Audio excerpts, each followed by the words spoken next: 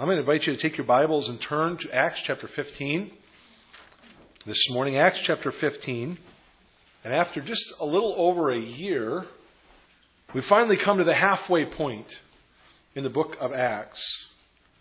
Chapter 15, right here in the center of the book. And really, Acts 15 is central to the book of Acts in more ways than one. Yeah, you might say geographically it's located right in the middle. But the issues that Acts chapter 15 deal with are really is a hinge upon which the entire book of Acts turns. There's a controversy that came about in the church in Acts chapter 15, and this controversy really extends through the remainder of the book of Acts. It really defines many of the issues that are dealt with in the rest of the book, and in many other passages in the New Testament. The controversy that arises here, and you may or may not be familiar with Acts 15. You will be as we go through it here. But the controversy that arises is really, at its heart, a question of the true nature of the gospel. What exactly is required for a man or a woman to become a Christian? Can anyone become a Christian who will trust in Christ by faith? Or are there some specific works that one must do in order to become a Christian? There are those today who teach that we must be baptized in order to become a part of the household of faith. Well, there's others who teach that we must take communion in order to receive the gift of God's grace. There are even some who suggest that we must obey the Old Testament law in order to truly be saved. But which one is right? Now, some of you may say, well, that's an easy question. I know the answer to that. Before we jump to a conclusion, I want to caution you. Many churches have fallen into disarray over this issue.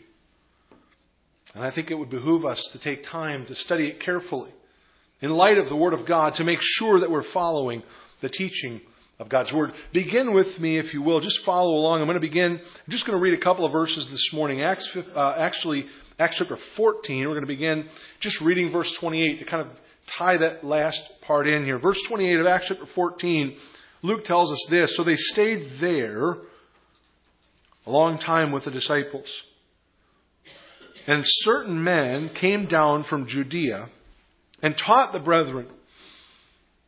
And this is what they taught them. Unless you are circumcised according to the custom of Moses, you cannot be saved.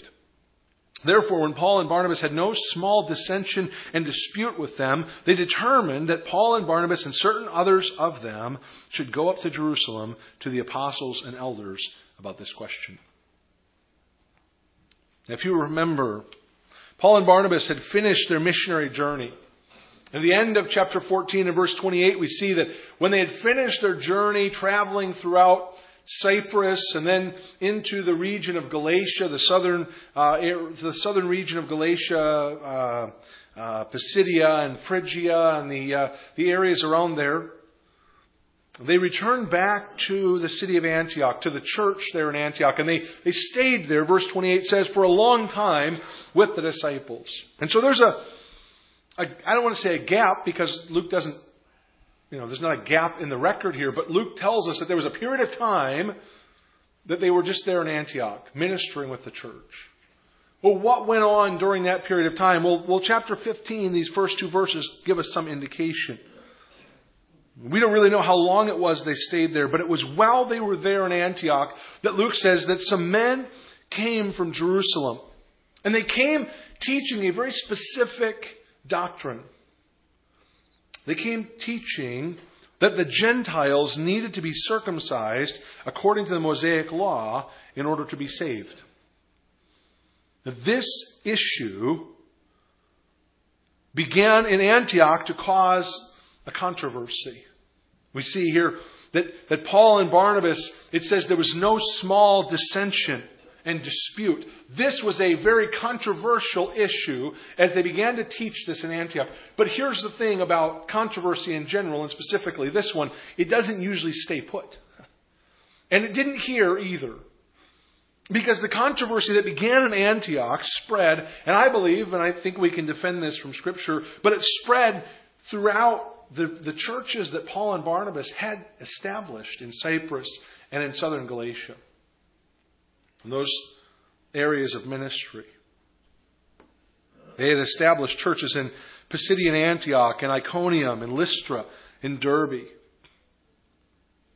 And these people who came to Antioch and began to teach this doctrine that Gentiles had to be circumcised in order to be saved began to spread. And ultimately, what happened, and I believe, well, I'll try and explain this a little bit more here as we go, but during this time, Paul and Barnabas are there in Antioch. The controversy arises. It begins to spread. There's dispute. There's dissension. And so Paul, in an effort to head off the controversy and head off the conflict, wrote a letter. He wrote a letter to those churches in Galatia that he had started, that he and Barnabas had ministered to. The churches where the people there had been persecuted alongside Paul and Barnabas as they had been chased by the Jews from one city to the next. You remember the account of that in Acts 13 and 14. They wrote a letter to the churches there in Galatia. We have that letter today. It's the epistle to the Galatians. And I believe Paul wrote that epistle while he was in Antioch, when this controversy erupted before he went down to Jerusalem. We see in verse 2 of Acts 15 that they went down to Jerusalem. But I think before that happened, Paul wrote this letter because he was trying to resolve this issue. And he wanted to strengthen the churches because he was concerned that this teaching, if it infiltrated the churches that he had started in Galatia, that it would disrupt them, that it would destroy them, as it was causing conflict and disruption and dissension there in Antioch. And so if we look in the book of Galatians, we see some interesting things that Paul says. Because he actually, I believe, gives us some more details about what happened in Antioch. Keep your hand there in Acts 15. We're going to come back to that, but turn to Galatians chapter 2.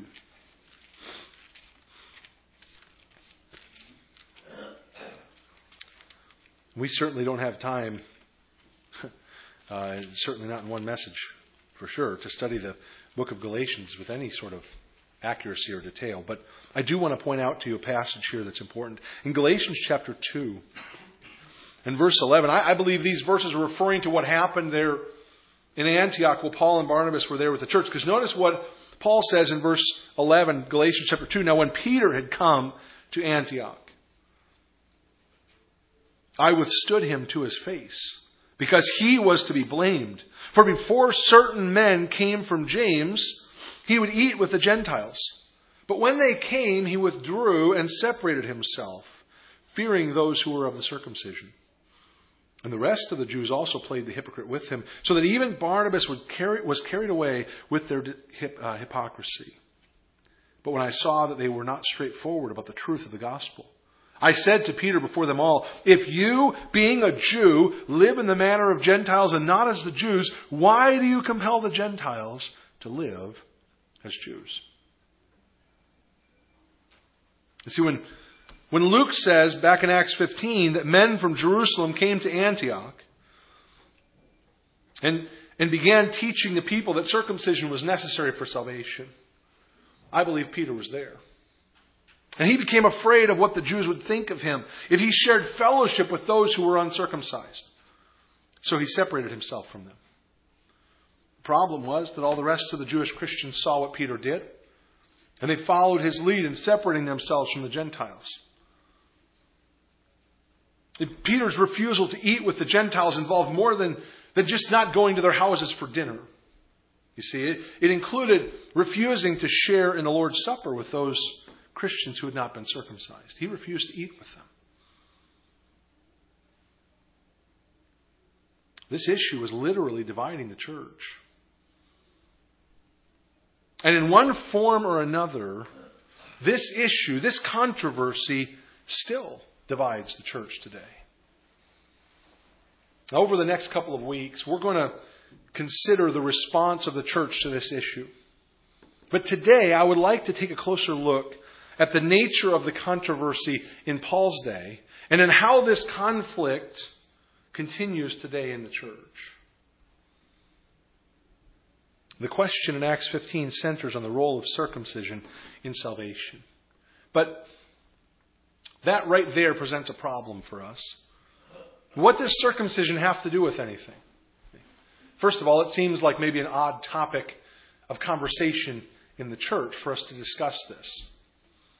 Why is this important? Why did it matter? What did it mean? What did it signify? Well, for that, we really have to look at the Old Testament. And I'll refer to a couple of passages. You can look them up later. Do a little study in your own time. I heard a preacher recently tell his congregation that's your homework. Go home and study these passages out if you want. So there's your homework. But if you want to look back at this, you can see it in its setting in the Old Testament. But in Genesis 17, God gave Abraham the sign of circumcision to be a marker of one's inclusion in the covenant that God had made with him. God made his covenant with Abraham in Genesis 12, and again, Genesis 15, it's spelled out more clearly and definitively. But it wasn't until Genesis 17 that God instructed Abraham that he and his children, his sons, and any of the male members of his household were to be circumcised.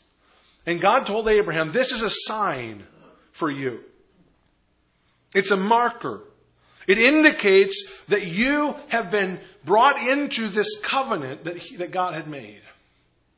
In fact, God told Abraham there in Genesis 17 that any male child who was uncircumcised in his household had broken God's covenant and was to be cut off from the people.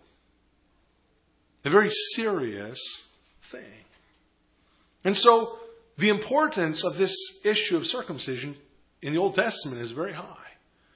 And God says you're to be cut off. If you look at Exodus chapter 12, we see there that Moses received instructions there concerning the Passover.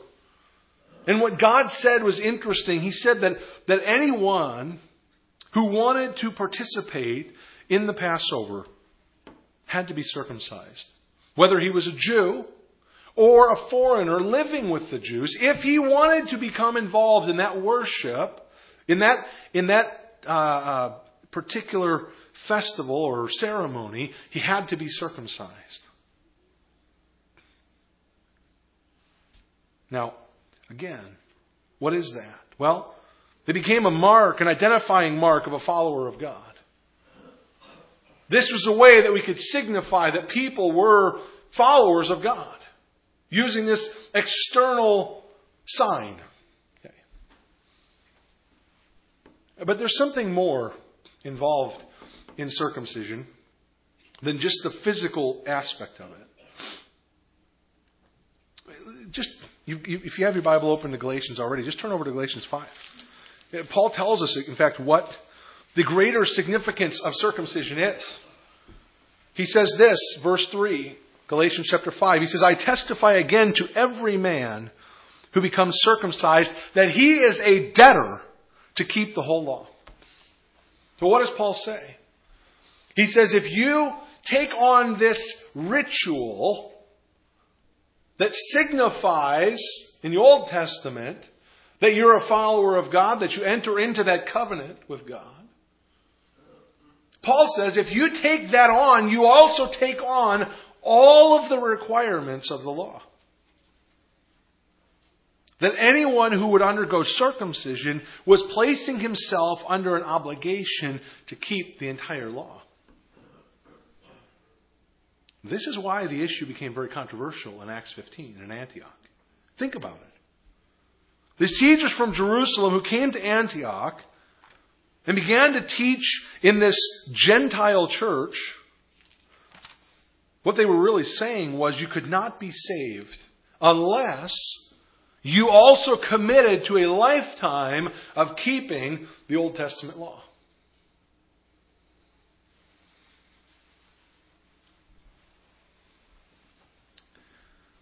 The question then is really, what is the true nature of salvation?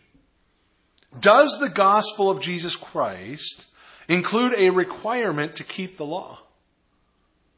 Or can one become a child of God without being circumcised and without following all the commands of Moses? Now, if the Judaizers, that's what these people were called, if they are right, then Christianity is nothing more than a sect of Judaism.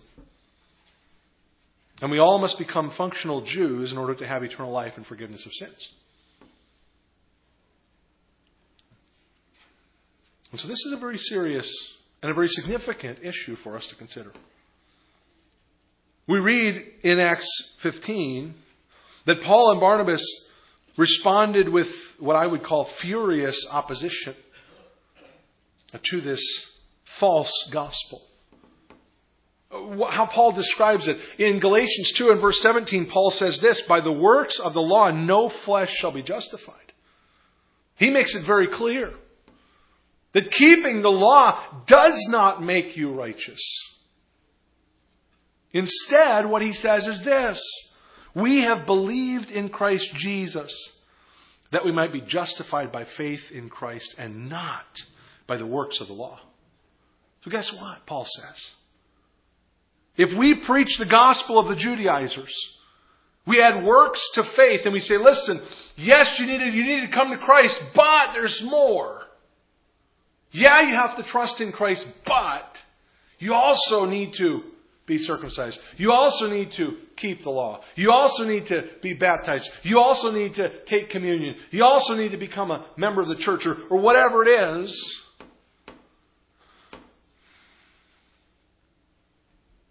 Then we're in error.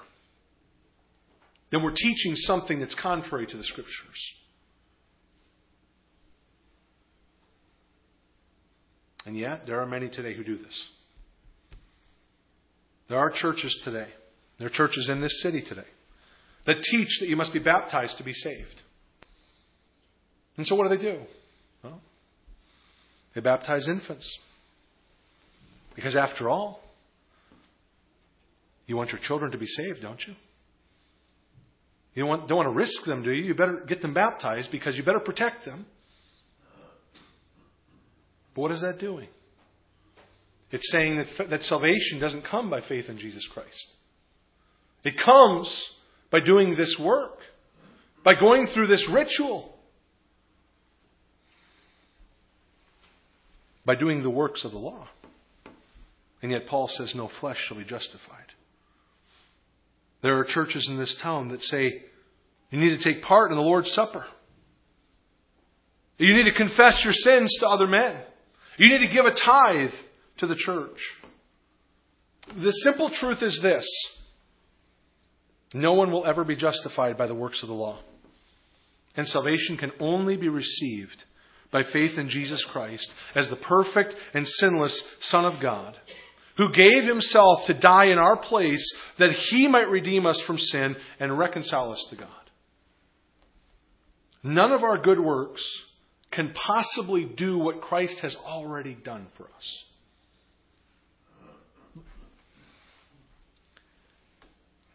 But this is where it really becomes sticky for us.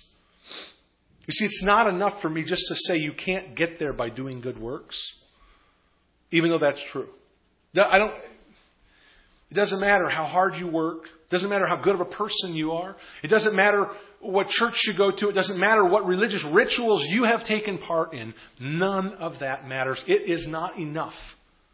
You cannot get there by doing those things. You cannot get yourself in a place where God looks on you with favor by doing those things. Or any others that I fail to mention. Nothing that we do. But here's the problem. Here's where here's where this gets even trickier. As long as you're trying to do those things, as long as you're continuing to trust in your baptism or communion or your church membership or your just goodness, your overall morality, whatever it is, as long as you're doing that, what you are saying to Christ is you died for nothing.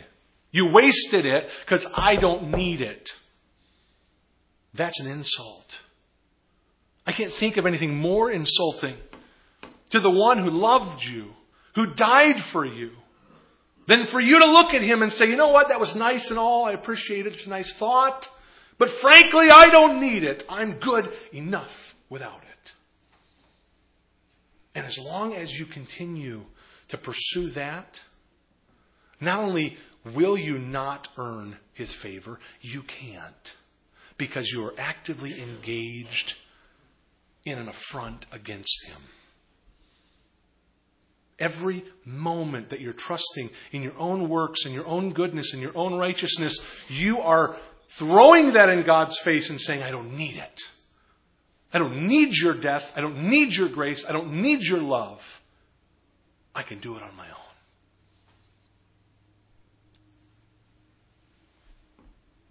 And so the question that each of us needs to ask of ourselves, each of us needs to examine ourselves and ask this question: am I trusting in my good works? Am I trusting in my baptism? Am I trusting in my church membership or some other thing that I've done in order to overcome my sin? Because if you are,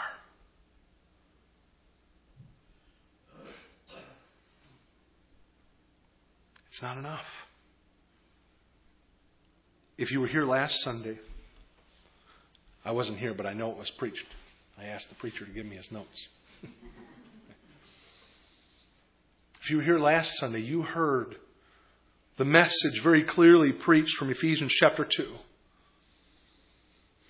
That we're all dead in our sins. And I don't know if you knew this or not, but dead men can't bring themselves to life. They can't do it. Dead men can't raise themselves up. We're all dead in our sins. You see, instead of trying to work your way into God's favor, you need to realize that you're a sinner. And you can't save yourself. And you need to believe in Christ alone for grace and for mercy. But you might ask, what does this look like? What does it look like to stop trusting in myself? To stop trying to be good enough? What does it look like to trust in Christ alone? Well, let me try to illustrate this for you. There was a missionary in Africa. He was trying to translate the Gospel of John into the local dialect. He had great difficulty in doing so. The problem was there was one word that he just couldn't find a translation for. It was the word believe. He continued to do his best, but as he translated, he always just left a blank space when he came to that particular word. He didn't know what to do with it. But then one day, a runner came panting into the camp, having traveled a great distance with a very important message. He blurted out his story, and then he fell completely exhausted into a nearby hammock. And as he lay there in the hammock, he muttered a brief phrase that seemed to express his great weariness as well as his contentment at finding such a delightful place of relaxation. The missionary had never heard the words that were spoken by this man before, and he asked the bystander, what did he say? And the man said, he's saying, I'm at the end of myself, therefore I'm resting all of my weight here. And the missionary exclaimed, that's it! Praise God! That's the very expression I need for the word believe. What does it mean to believe in Christ? What does it mean to be saved by faith apart from works? Just this, that we come to the end of ourselves and we rest all of our weight on the work of Jesus Christ in our behalf. Have you come to this point yet? Have you reached the end of yourself? Where you're moralizing and your self-justification, you're trying to explain away your bad habits and trying to explain away your sin as if it's just, it's just mistakes that you make or whatever. Have you gotten to the point where you're done? You've had enough trying to be good enough, trying to save yourself? And you're ready to fall back and just say, I'm done. I've come to the end of myself. I have nothing left. And I rest completely in the grace of God. That is what true salvation is all about. And can I tell you this morning, if you've never come to that point, then He is not truly your Savior. And you are not truly a Christian. But there's more. There's more to this. There's more to the gospel than just our salvation by grace. You see, that's That's, if you will, just the starting point. That's just the beginning. Because that is the moment where we pass from death into life. But life must be lived. And so the gospel of Jesus Christ does more than just save us. It also provides the basis for our fellowship as Christians. You see, Paul and Barnabas were very concerned about this issue. What is the gospel? Is it faith in Christ alone? Or is it faith plus something else? That concerned them because there were people who were lost in sin, who were dead in sin, who needed the gospel of Christ. But it also concerned them because they were believers who needed to share in fellowship one with another. And confusion over the gospel would prevent that from happening. We might ask a question this way. Are all who trust in Christ for salvation now on equal footing before Him? Or are there different classes of Christians within the church? This issue is at the heart of the conflict in Galatians chapter 2 between Peter and Paul. When Peter came to Antioch, he mingled freely with the Gentile Christians in the church there. You remember the things that Peter had gone through. He was the one who had had the vision of the sheet coming down. And God had said to him, Peter, if I call it clean, don't you dare call it unclean. And then he had realized, because Cornelius' men came to the house that very moment and called for him, and he realized what God was saying was, Peter, it's okay for you to go to the Gentiles. It's okay for you to be with them, to fellowship with them. Peter, those things are clean now. You can do that. And so what did Peter do? He went to Antioch. He was there with Paul and Barnabas. And I imagine they were having a great time together. He was encouraged. He was preaching and teaching and building up the people. And what a wonderful thing it was. And there he is with all of these Gentile Christians.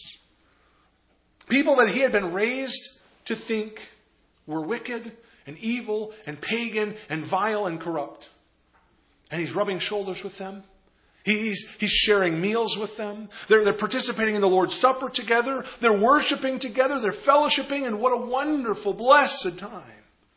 And all of a sudden, a group of men come from the Jerusalem church. Paul says in Galatians 2 that it was from James. I want to clarify so you don't get confused there. James was the pastor of the church in Jerusalem. But as we will see later on in Acts 15, James was not the originator of this teaching. So James did not support their teaching, though they were from the church there, and maybe even men who were very close to James in the church. But we're told that when these men came from James to Antioch, that Peter separated himself from fellowship with the Gentile Christians. And you can imagine one day you walk into church and Peter sits down next to you in the pew and he puts his arm around you and he says, "Man, how you doing? How you doing? I've been praying for you. I've just been thinking about you a lot and praying for you, and I want to know, is there anything I can do for you to help?" And he begins to tell you, I remember one day when Jesus and I were walking down the road, and he starts to go in and tell you stories. Starts to encourage you. He just says, "Can I pray with you? Can I help you?" And you can imagine how that would make you feel. This man who walked with Jesus, who knew Christ intimately, and here he is encouraging you and talking with you and sharing all this stuff. And then the very next day, you come into church, you sit down. And Peter walks in and he sees you there.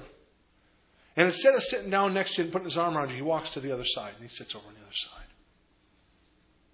You might say to yourself, "Peter, what'd I do? What did I do something wrong, Peter? Did I say something? I mean, I don't want to offend anybody. Did I do anything wrong?" He says, No. You're a Gentile. I'm a Jew. And there you go. You can imagine the pain and the injury that would cause.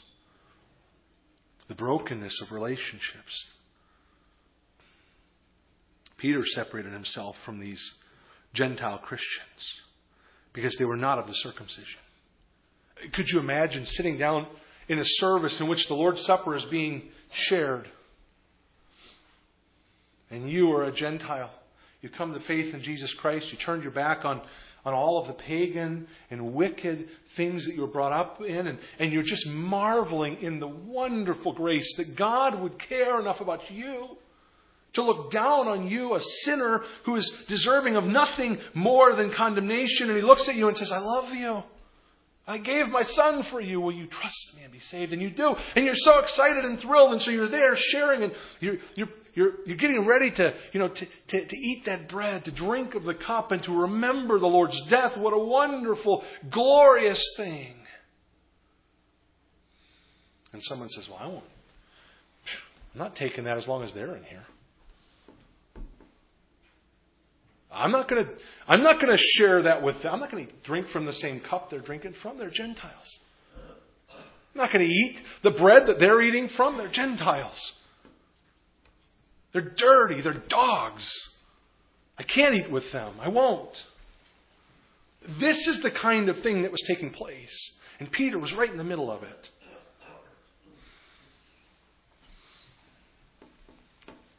Peter's example was influential. Paul says that there in Galatians 2 that the rest of the Jewish Christians in Antioch followed him. Even Barnabas. This close personal friend of the Apostle Paul with whom he had shared ministry. They'd been beaten together. They'd suffered together. They'd seen God do incredible things. They'd seen God save Gentiles. And then even Barnabas got caught up in it, Paul says. Reverting to his Jewish roots and separating himself from his Gentile brothers. So here's a question for you this morning. Must we accept everyone who trusts in Christ by faith as a brother or sister in Christ? Certainly it might be tempting for us to say, there's just some people I'd rather not. Maybe there's some I just wouldn't be that comfortable with. Maybe there's some that I don't know, I just don't think I could get along with them. I just don't, I have a hard time with them. I'm just not sure personality-wise we don't click. Or, their background is so different from me. Or, I don't know if I really want to accept everyone that comes in these doors who says that they're a believer in Jesus Christ and loves Him and wants to follow Him. I'm not sure that I'm ready to do that. Well, I think this is exactly what Paul's talking about. There in Galatians chapter 2 and verse 14 when he says to Peter, if you, being a Jew, live in the manner of the Gentiles and not as the Jews, why do you compel Gentiles to live as Jews?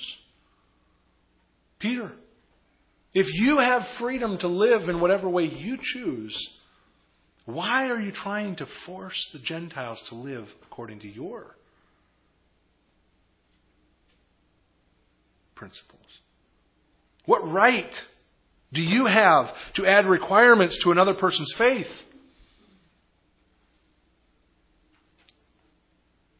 If you look at the rest of this passage here, Paul goes on to say this type of attitude is setting aside the grace of God and is rebuilding that which was destroyed in Christ, namely the requirements of the law. I don't know about you, but I don't really want to take part in setting aside the grace of God, in rebuilding something that was destroyed in Christ. I don't want any part of that.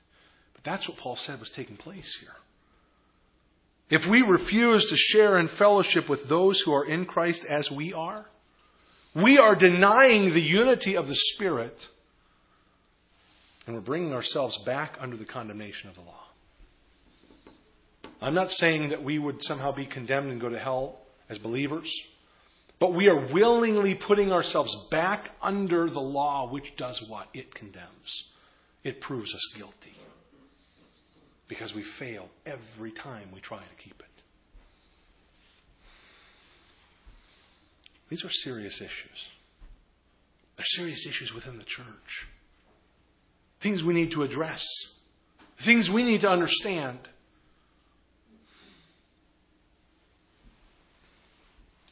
I'm trying to be thorough. I'm not trying to bring up controversy just for the sake of controversy. But I want you to understand what the Scripture teaches. I'm not saying here that we can't ever separate ourselves from anyone. The Scripture is actually very clear on that topic, that we must separate ourselves. We must separate ourselves from those who claim to know Christ, but who live like an unbeliever. Many churches today don't do that. They refuse to practice discipline. When they have a member in the church who's living a worldly, unrepentant, sinful lifestyle and refuses to confess and turn from their sin.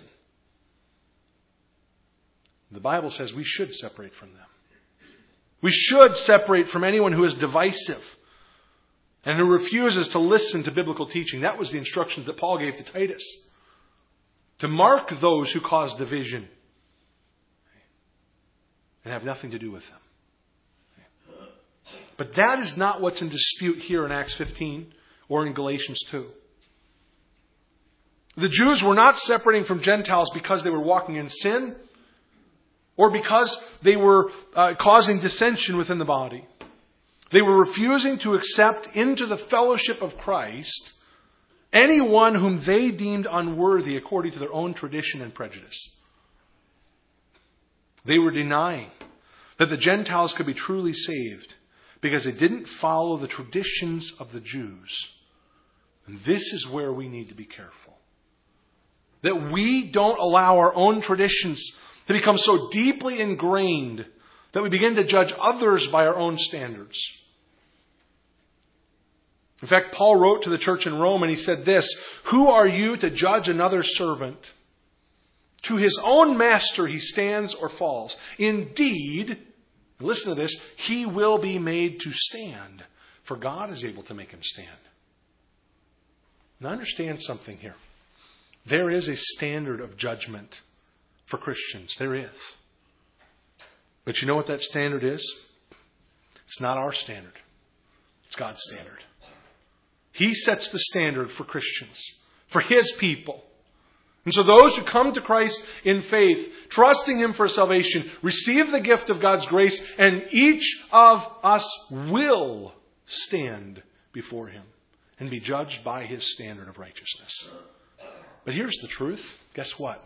We've all already failed. We've all already failed to keep God's perfect standard of righteousness. And the problem with these Jews, these Jewish Christians, were acting as if somehow they hadn't missed this. They hadn't failed the standard. They kept it. And these Gentiles didn't. They were separating themselves. But they failed to recognize that they had failed to keep God's standard just like the Gentiles. You see, in Christ, we all stand in the same grace. We don't stand in our own righteousness. And Paul says in Galatians 2 there, as he concludes his argument, and it's a familiar verse, he says, I have been crucified with Christ. It is no longer I who live, but Christ lives in me. And the life which I now live in the flesh, I live by the faith in the Son of God who loved me and gave Himself for me. James Montgomery Boyce, in commenting on this passage, said it this way: "This is the second time that Paul has spoken of the truth of the gospel. The good news that men and women do not become accepted by God because of anything they've done or can do, but solely on the basis of God's grace shown in the death and resurrection of Jesus Christ. But then listen to this. Moreover, on the basis of this death, all who believe become fully accepted by God and are accepted equally." Peter's conduct compromised this principle, for it implied that there could be superiority in some Christians based on race or traditions. Paul recognized that doctrinal division would result in physical separation. But he also recognized that this was not a legitimate question of some disputed issue. This was a denial of the plain gospel truth. And so when the issue of separation comes up, can I tell you this? It is appropriate for us to separate over matters of truth. But it ought to be the truth which binds us together. Truth is divisive. It really is. Because truth divides what is right and what is wrong. You see, truth implies error exists, right? If there is a truth, then that means anything that denies that truth is error. And that divides. But if we would be committed to the truth, that same truth that divides would also bind us together. You see, in the early days of the church, their unity was maintained by a fierce commitment to the truth of Scripture. And I would suggest to you the only reason there's been such a splintering of the church in these past centuries is that there has been a failure to remain grounded to the truth. We have a responsibility to stand firmly on the truth of God's Word. We must not ignore the clear teaching of Scripture. And we need to be perpetually vigilant that we do not stray from the truth. Because our unity as a body and our fellowship with one another depends on our commitment to biblical truth. As we consider those who share in the membership of this body, let us draw near to the truth so that we'll be drawn to one another. A.W. Tozer once said that as 100 pianos tuned to the same fork are tuned to each other, so we, if we're tuned to the same standard of truth, will be naturally tuned to one another. And so the gospel is both the means of our salvation and the basis of our fellowship as believers. This is what's at stake here in Acts chapter 15. This is why Paul and Barnabas responded with so much fervor. And what must our response be? Well, to be honest, this morning I would suggest to you that your response and mine to the passage we've looked at really shouldn't be all that different than what we ought to do every time we share in the Lord's Supper together. We must make sure that we're truly saved by faith in Christ alone. Any attempt to add works to the gospel results in no gospel at all. And we can't be saved if we do not come to Christ according to the clear teaching of Scripture. Not only that, but we must make sure that the gospel that we preach to others does not lay any additional burdens on them, or else we are denying them the very grace that has saved us. I would we must repent of the pride which tells us that we are more deserving than others of God's salvation, or that we are more qualified to judge others than God Himself. This attitude will only lead to division and conflict within the body, and it has no place here at all. We need to make sharing the Lord's Supper with the rest of this body a greater priority. Because to refuse it is to set aside the grace of God. And to neglect it is to say that fellowship with others for whom Christ died is really not all that important. Maybe you need to even consider joining this local church body this morning, so that you can declare publicly that you share Christ with us. And you can truly fellowship with us as brothers and sisters in Christ. Whatever you need to do in response to the truth of the gospel, please do it today. Don't delay. Let's close with prayer.